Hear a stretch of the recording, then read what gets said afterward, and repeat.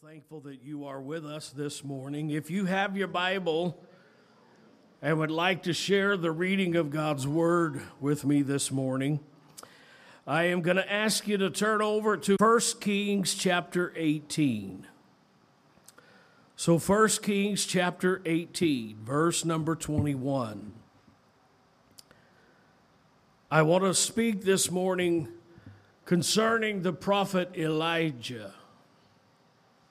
And this text that we're about to read here this morning is the proverbial biblical example of the showdown at the OK Corral.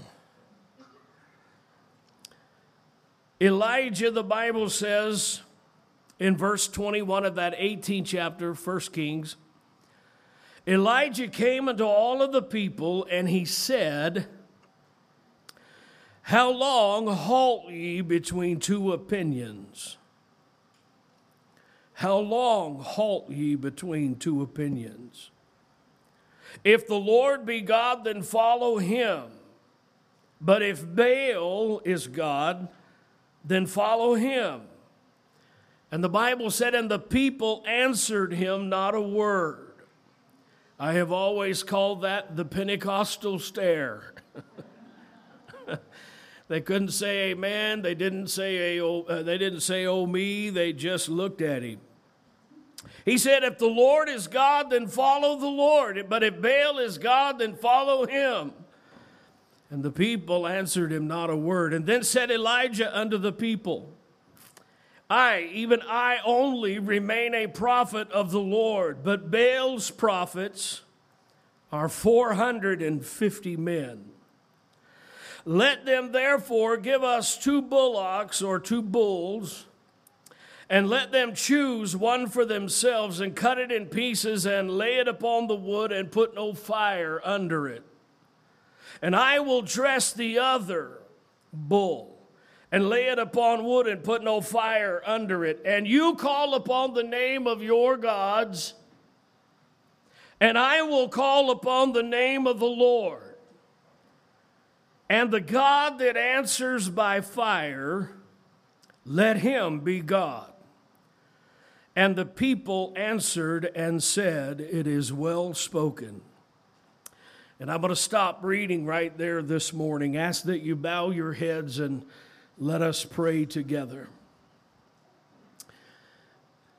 Heavenly Father, we're thankful today for the gracious opportunity that you have given us to be here in the house of God this morning. Thank you for giving us the strength and the ability and the opportunity and the chance to come into the house of the Lord with our fellow believers and into your presence to hear your word. I pray this morning, Heavenly Father, that you would anoint the hearts of the hearers, that you would anoint what is spoken here this morning. In my own ability, I am incapable. But I pray this morning, Lord, that if you will touch me and if you will anoint me, give me divine unction and divine ability to speak. Use me as an instrument in your hand. Let Christ be glorified. Let the people of God be edified. Let those that listen by way of the internet be touched. Prepare our hearts to receive. Use us, bless me now to be a blessing, I pray. In Jesus' mighty name, and everyone in agreement with that prayer said amen. Amen. I want to title the message this morning, When the Fire Falls. When the Fire Falls. How many of you know that when it comes to natural fire, we would be in a world of hurt if we had not learned how to utilize natural fire. Ever since man discovered fire, it has been a useful tool. Stop and think about what a cold December night might feel like without fire. Stop and think about what it might feel like if we didn't have the benefits of fire.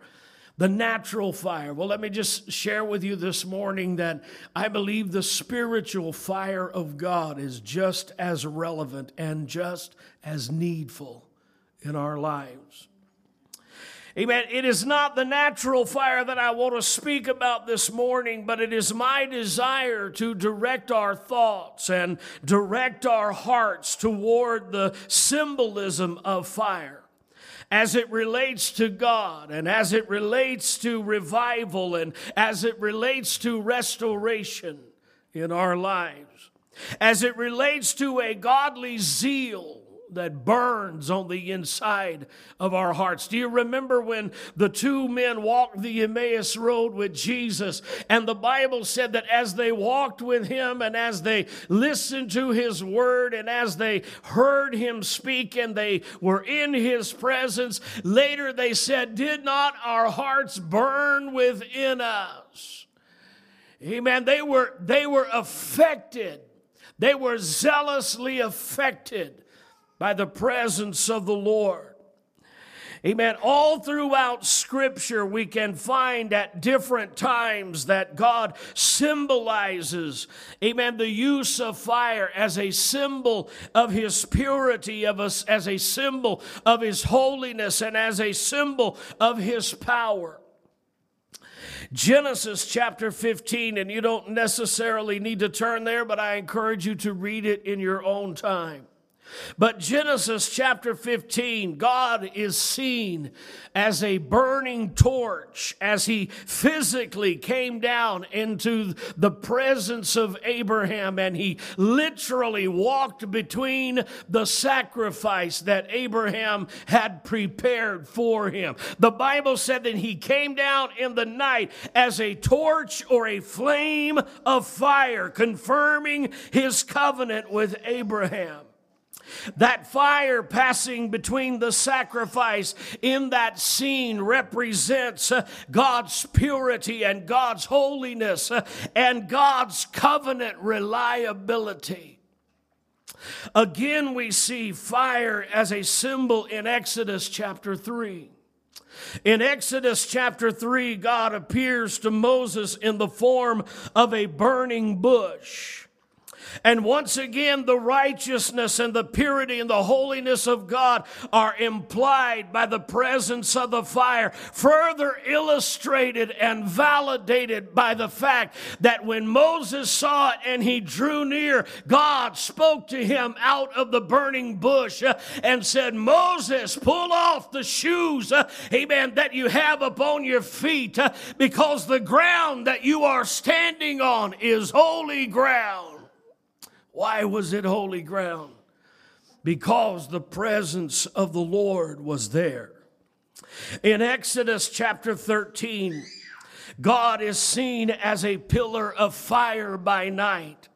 You will remember as the children of Israel traveled through the wilderness, the Bible says that there was a pillar of cloud that followed them by day and a pillar of fire that followed them by night.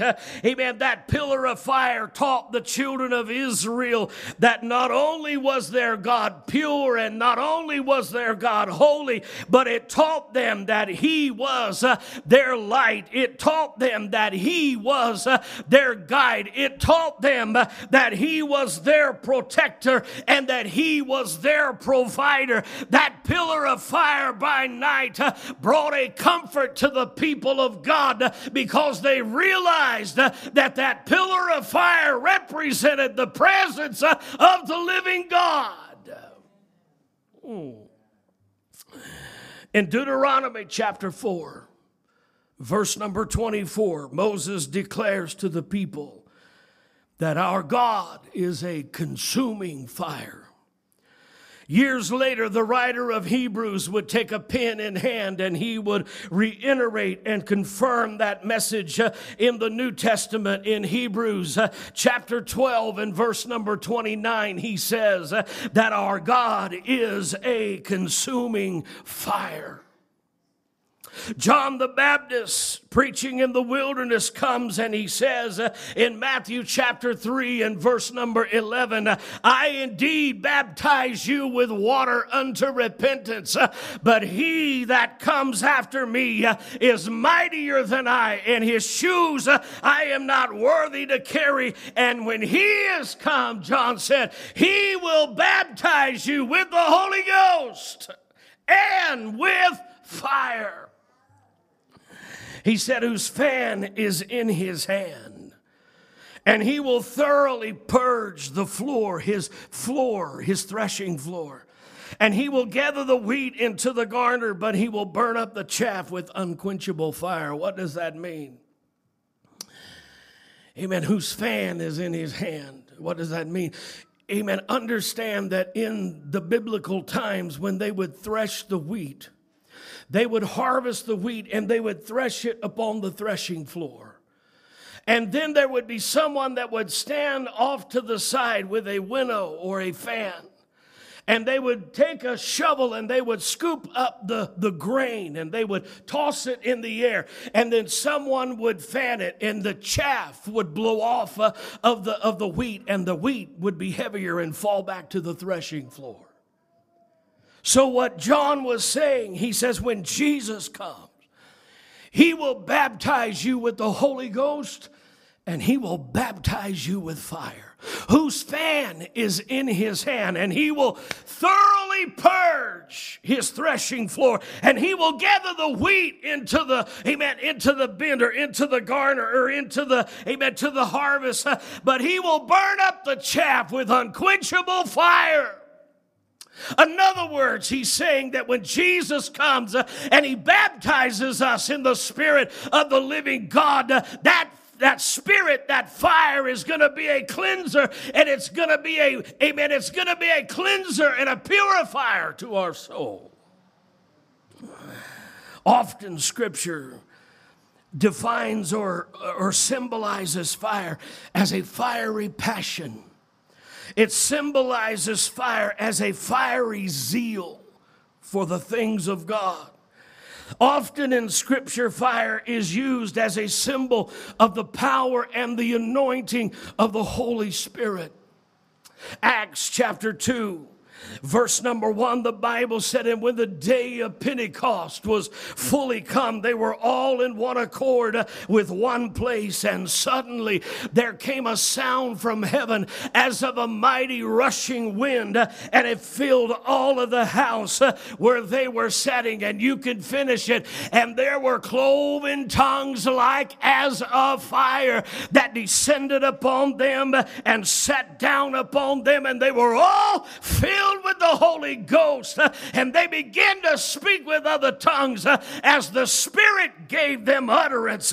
Amen. What I'm saying this morning is oftentimes that fire is symbolic of the power and the anointing of the Holy Spirit of God.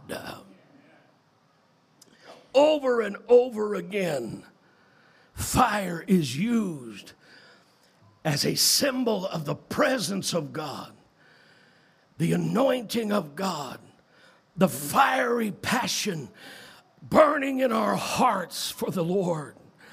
Amen. Let me just tell you this morning, we need the fire of the Holy Spirit burning in our lives. We need the fire of the Holy Spirit burning brightly in our hearts, because fire consumes, fire cleanses, fire convicts, and fire converts. Amen. Fire in the Scripture is seen as burning away the impurities and the dross of our life. God says in Isaiah chapter 1 and verse number 25, he says, I will turn my hand upon you. I will turn my hand upon you, and I will purely purge you and take away thy dross and take away all of your impurities. The King James says, and take away all of thy tin.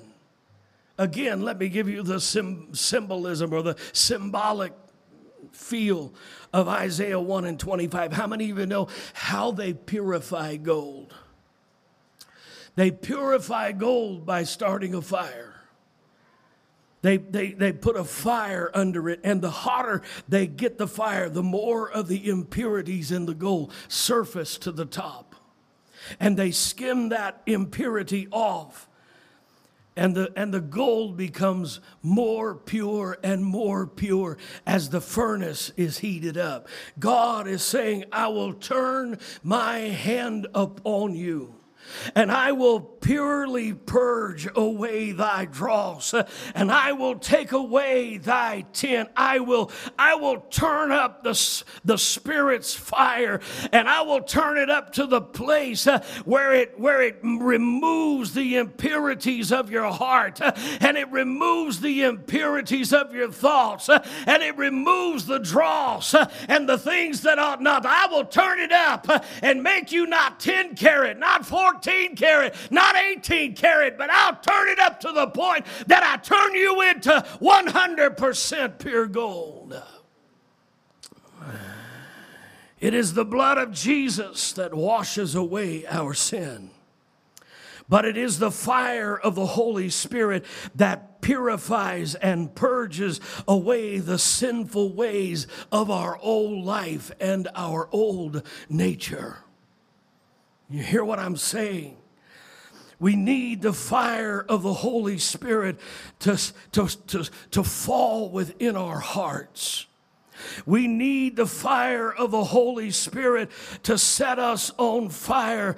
Amen. As we sang that chorus this morning, amen, I didn't talk to Houston about what I wanted him to lead, but as we sang that chorus, amen, oh God, start a fire, set a fire within my heart, amen, and turn it up to the place, amen, where the impurities begin to come to the surface, and remove the dross from my life, and remove the impurities from my heart, that I may be set afire for, amen, for the presence of the Lord, and with the presence of the Lord, amen, clean and change the landscape of my heart.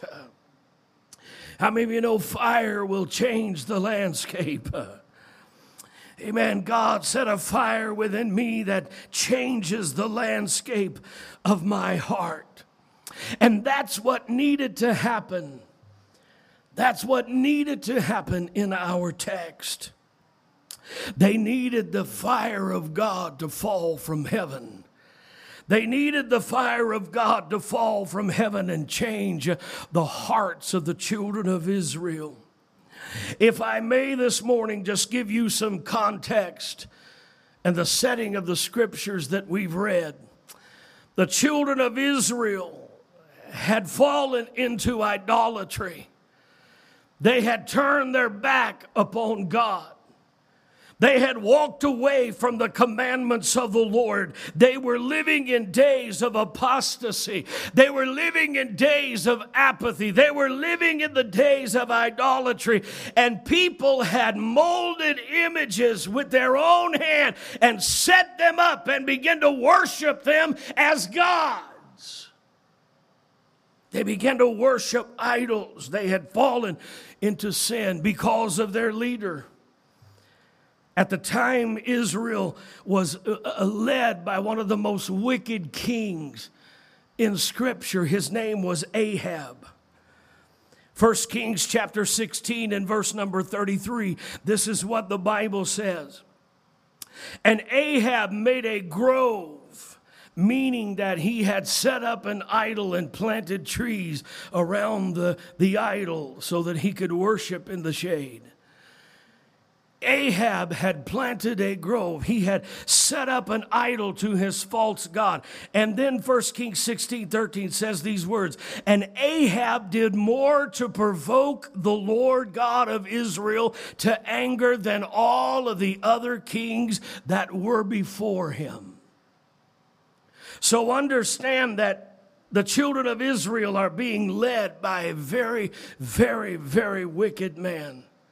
His wife, his queen, Jezebel, had led the people further away from God, and as a result, their sins had brought a drought upon the land. They had given themselves to idolatry. And then in chapter 17 of 1 Kings, Elijah shows up on the scene. He's not seen in Scripture before, but he shows up in chapter 17, and he says to Ahab, "As the Lord lives, it will not rain but according to my word." And he leaves. And then we read in the book of James, chapter 5, verse 17, that it hadn't rained on their land for 3.5 years. So for 3.5 years, because of their idolatry and their wickedness, God had shut the heavens and it refused to rain.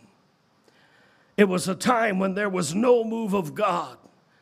There was no favor from God. There was no reverence for God. There was no zeal for the things of the Lord. Men had turned unto idols, and they had turned unto idolatry, and there was no passion for the things of God. I look around at the world that we live in today, and I can see that same kind of attitude toward the things of God. Many have turned their back upon the Lord. Many have walked away. That same apathy and that same complacency is alive and well in our lives. Amen. The hearts of many this morning are far from the things of God. When God began to put this word upon my heart, there are 3 things that I want you to see in the people of that day. Because that they had turned themselves away from God. There are 3 very, very relevant things that I want you to see. The condition of the people, number 1, they were a people of compromise. They had compromised their convictions. They had compromised their love for God. They had compromised their commitment and their dedication to God. They had compromised the commandments of the Lord, and they were not following the commandments of God. The word compromise means that they had come to the place where they had weakened their principles. Let me just share something with you this morning. Amen. When the fire is not burning in your heart, amen, you're going to find it real easy to begin to compromise, amen, with the things of God. When you're not set on fire for the things of the Lord, you're going to find it real easy to start giving place to compromise. Maybe not big things, just little things. Well, let me just share something with you. It doesn't have to be big things. Amen. It doesn't have to be big things. As a matter of fact, Solomon chapter 2, verse 15 says that it is the little foxes that spoil the vine. It is the little foxes that spoil the vine. What do you mean, Pastor Gary? What I'm saying is they had weakened their principles and they had substituted the truth for a lie. They had exchanged righteousness for unrighteousness. They had substituted the living God, amen, for idols that had been made with wood and stone and precious metal. They had exchanged a relationship with the living God for that which was unprofitable. And beloved, because of their compromise, their hearts begin to become darkened and they begin to lose out with God. Beware of compromise. Beware of compromising the truth. How many of you know if you have a rifle that's off at 30 yards, by the time it reaches 100 yards, you're going to be even further off? Hello? Amen. Little concessions have a great impact upon our relationship with God. When we start making concessions concerning the Word of God, we will end up missing the mark. When we start making concessions concerning God's Word, we run the risk of spoiling our connection to the vine. It is the little things that spoil the vine. When we begin to make compromises, if God said it, then we don't need to line the Word of God up with the way we want to live. We need to line up with the way the Word of God tells us how to live. And when we make compromises, we are headed for heartache. when we make compromises, we snuff out the fire of revival. We snuff out the fiery passion of the Lord. And if we're not careful, we'll wind up just as our people here in the text. They were a compromising people. They had compromised the truth for a lie. They had compromised the living God for a God made of hands, or made with hands. Amen. Ask yourself the question this morning, have I begun to make compromises in our walk with the Lord? Was there a time that we were more in love with Jesus than we are right now? Have we left our first love? You remember in the book of Revelation, Jesus said, I have somewhat against you because you have left your first love. Have we compromised to the point where we have left our first love? Do we still have the joy of our salvation? Has our prayer life become weak and neglected? Amen. Do we love to feed upon the Word of God, or has something else become our substitute? What I'm saying this morning is, amen, if we make little concessions along the way, pretty soon we'll find out that we are way off of the mark. The people had become a people of compromise. They had extinguished the fire of God. Their hearts, amen, their hearts were no longer burning with a passion to do that which was right in the sight of the Lord. Let me warn you that compromise will always bring the second thing that I feel like the people were and that I want to talk to you about this morning. And that second thing, amen, compromise will always lead to corruption. They were a corrupt people. They had come to the place where they called good evil and evil good. How do you know that, Pastor Gary? Verse 17 and verse 18 in 1 Kings chapter 18. The king had removed, listen, now the king himself had removed and ordered removed the things of God, and they set up idols. They had forsaken the commandments of God. And then in 1 Kings chapter 18, verse 17 and 18, the Bible says, and it came to pass when Ahab saw Elijah, when Ahab saw Elijah, Ahab said to him, this is what Ahab said to him, are you the guy that troubles Israel? They were so corrupt that they were blaming the man of God for their troubles. Are you the one that troubles Israel? Elijah said, ain't me. Ain't my fault. But you are the one. You and your father's house. You are the one that have forsaken the commandments of the Lord. You are the one that has determined to follow Baal. You are the one that have set up false idols. Don't blame me for your trouble. I'm not the one that, amen, has caused the troubles in your life. But they were so corrupt that instead of blaming themselves, they were blaming the man of God. Compromise always leads to corruption. Ahab says to Elijah, are you the one who's troubling Israel? And Elijah says, it's not me that's bringing trouble to your household, it's you. He said, I'm the only one that's still serving the Lord. And in other words, they had become so corrupt all the way to the core that they were calling good evil and evil good and blaming their problems on everybody but themselves. Let me just tell you this morning that compromise will always lead to corruption. And compromise and corruption will always lead to, number 3, confusion. The people were confused. They were confused. Elijah comes to the people and he says, how long? How long will you halt between two opinions?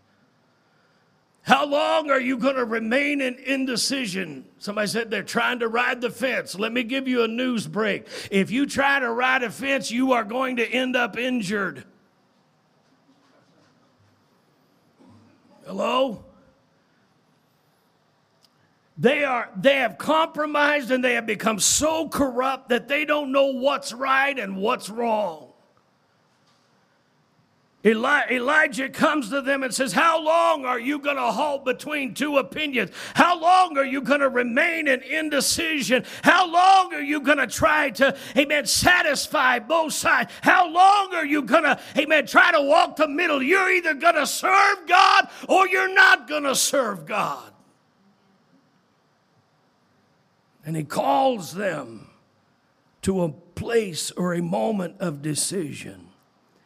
He says in our story in 1 Kings chapter 18, he says to the people, gather to me all of Israel to Mount Carmel.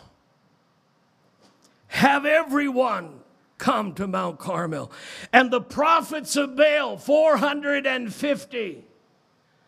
And the prophets of the grove, 400. How many of you know 450 and 400 is 850? Against one man of God. He calls them to the OK Corral.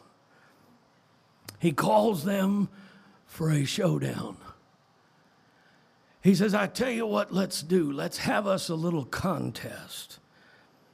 Let's have us a little contest. Seeing as how you can't make up your mind. Seeing as how you can't decide. Seeing as how you are in such confusion that you don't know what's right and what's wrong and what, amen, who is the real God. You gather everybody to me. Get all of the prophets of Baal, the prophets of the grove, and you choose a bullock, an animal for yourself. And I will take one. And you build an altar and you get ready to sacrifice to your gods. And I will prepare an altar, and I will get prepared to sacrifice to Jehovah. And we will put our animals upon the altar and upon the wood, and then we will pray. And the God that answers with fire, that's the God that we will serve. And they all said, that's a great idea. That's a winner. Let's do that. So I want you to just see this in your mind. They gather at Mount Carmel. There are two bulls. One is chosen by the prophets of Baal. One is given to Elijah. The prophets of Baal, he said, you go first, for you are many. It's going to take me longer to put my altar together and get my animal butchered and put on the wood. You go ahead. You guys go first. So the Bible said that they raised up their altar and they placed wood on it and they cut their bullock in pieces and they put him upon the wood and they began to call upon the name of their gods. And no one answered. And there was no fire. There was no fire. The fire did not fall.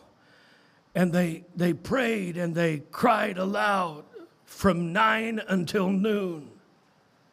And at noontime, Elijah started to pour a little salt into the wound.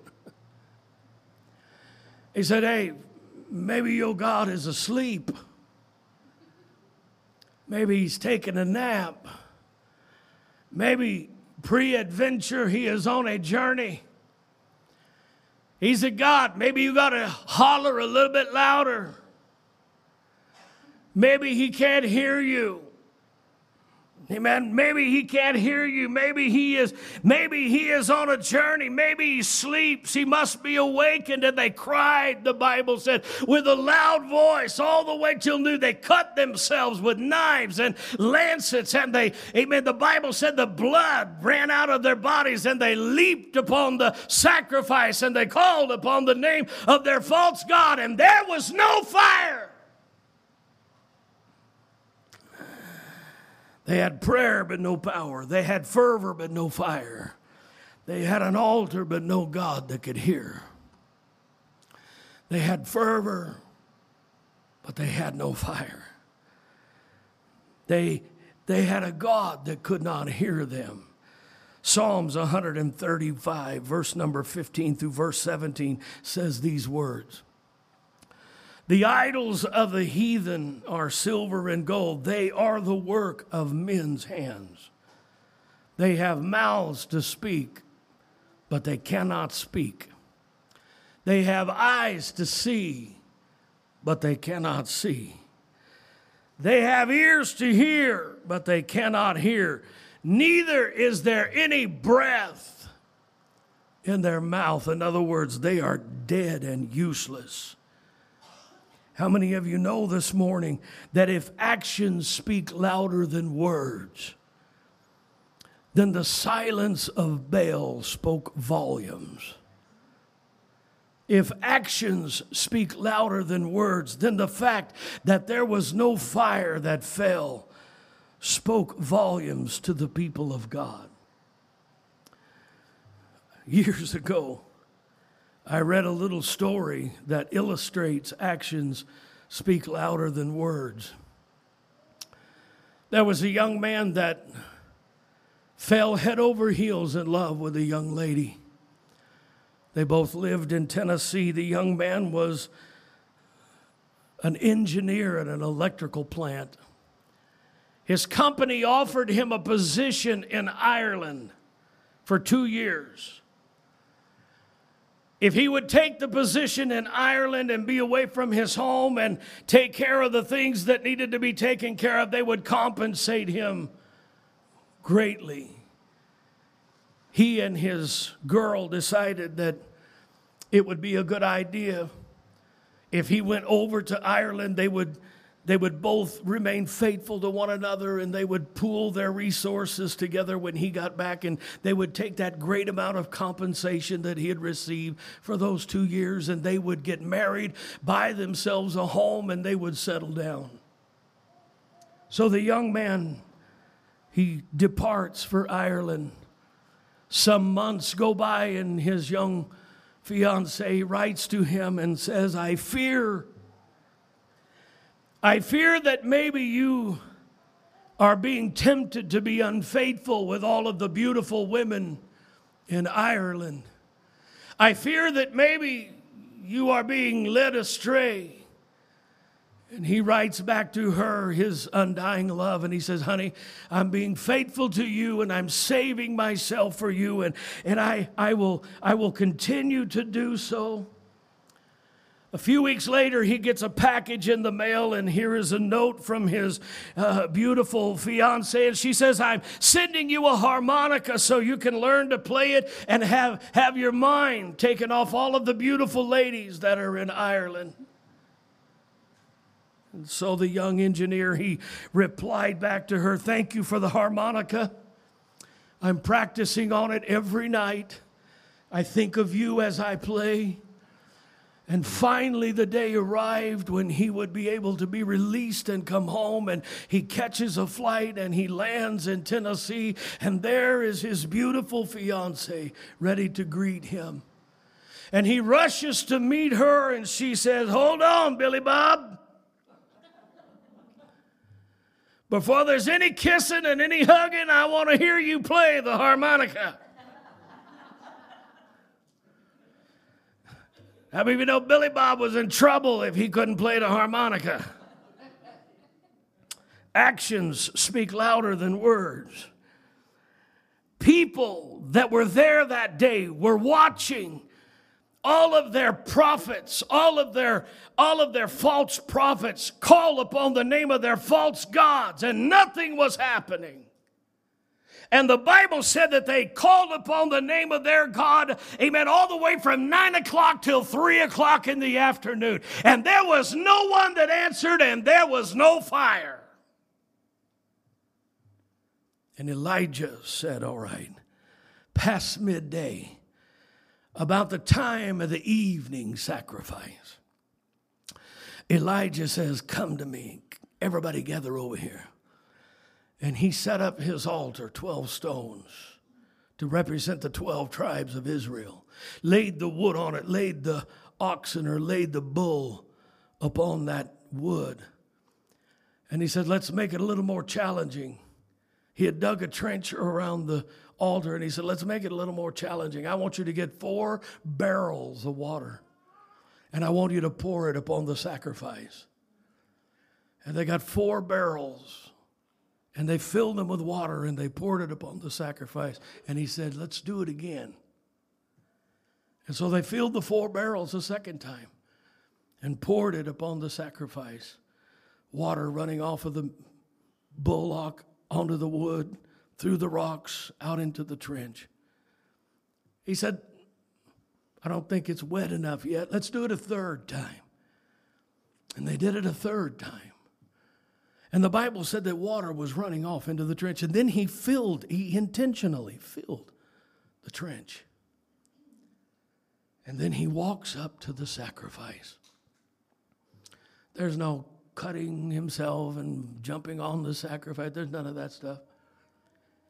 He just says, Lord God, the God of Abraham, the God of Isaac, and the God of Jacob, that these people may know that you are the true and the living God, that they may know that you are a God that answers prayer, that you can clear up the confusion and the corruption, amen, and bring them back to you, that you, amen, would just answer the prayer. And the Bible said that before Elijah could get the words out, fire fell out of heaven, landed upon the sacrifice, and the fire was so hot that the Bible said that it consumed the sacrifice. It consumed the wood. It licked up the dust, and it literally caused the rocks to crumble. And all of that water that they had poured on the sacrifice, the Bible said that it licked up all of the water. There wasn't nothing left but a hole in the ground. And the Bible said when they saw that, the people fell upon their face. You will find it in verse 39. And when the people saw it, they fell upon their faces.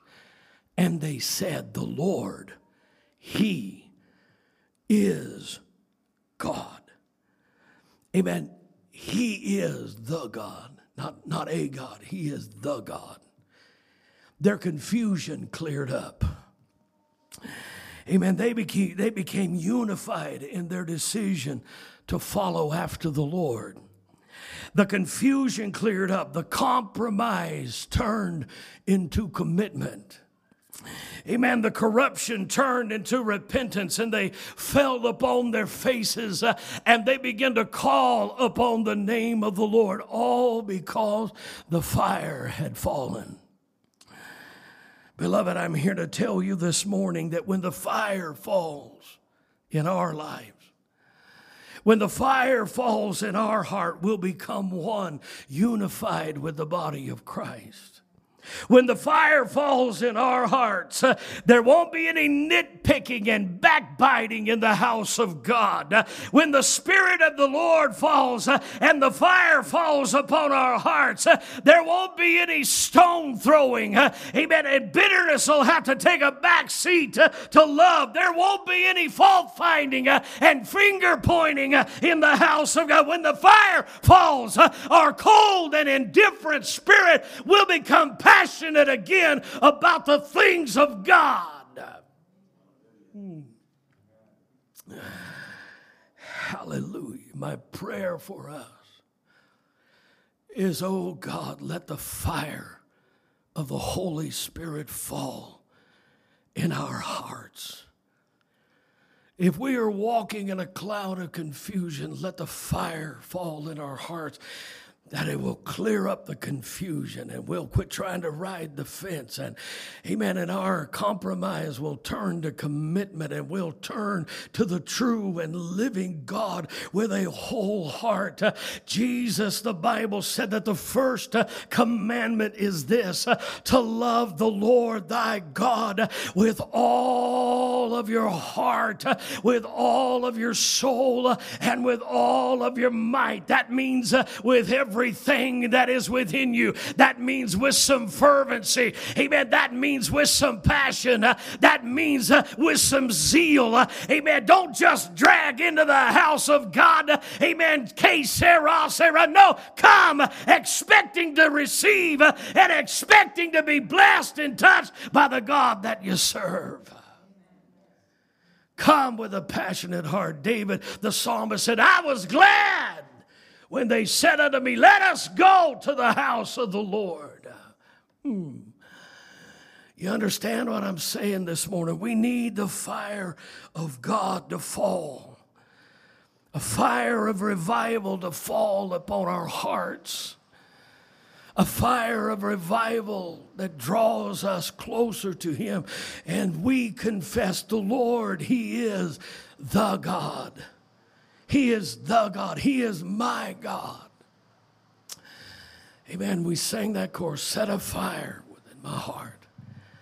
Amen. I just want you to know something this morning, that we can have more of God when God can have more of us. If we just give Him a little more room, He'll fill our hearts. It's so easy. I'm going to close here in just a moment. It's so easy to allow the fire to go out. It's so easy to allow the raging flame to become a dying ember. It's so easy for us to just watch the logs settle and get comfortable and get complacent. And slowly, slowly compromise begins to work its way in to our life. And compromise brings corruption and confusion and separation from God. If you are here this morning and you don't have the passion, the zeal, the fervent desire to serve the Lord that you once had, then just pray, Lord, stir the fire in me. Let the fire fall in my heart. Let the fire fall in my spirit. The fire of the Holy Ghost, let it renew my passion. Let it renew my zeal. Let it renew my walk. Bring revival to my heart and restoration to my heart. Bow your heads if you will, please. All over the building this morning, bow your heads if you will.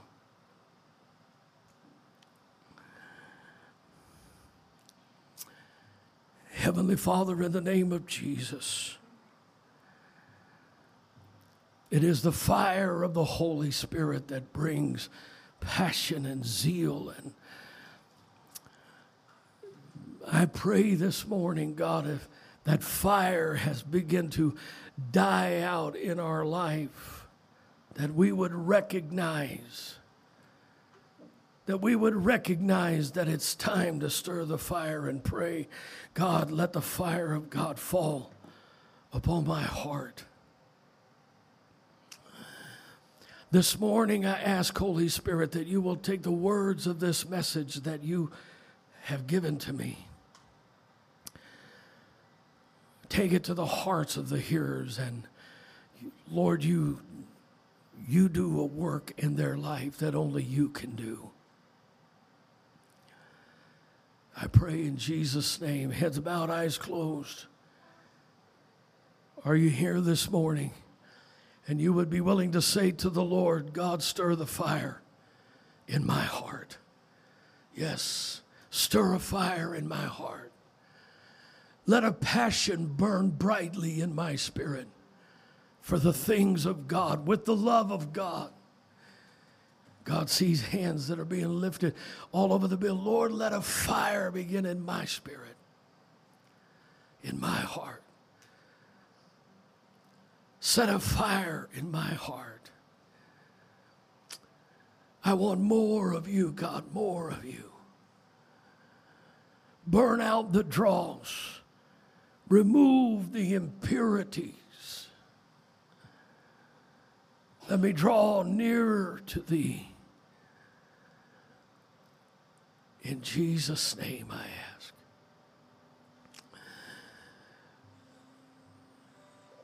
Those that lifted your hands, everyone just stand to your feet. If you lifted your hands, let me just pray with you right now. Everyone lift your hand up toward heaven. Lord, we just worship you. Those of us that lifted our hands this morning say, God, stir a fire in my spirit. Let that happen right now. Let that happen right now. Let the power of your Holy Spirit, let the power of your Holy Spirit flood their heart. Let the fire fall. In Jesus' mighty name. Let the fire fall. In Jesus' mighty name. Come and sing. Set a fire.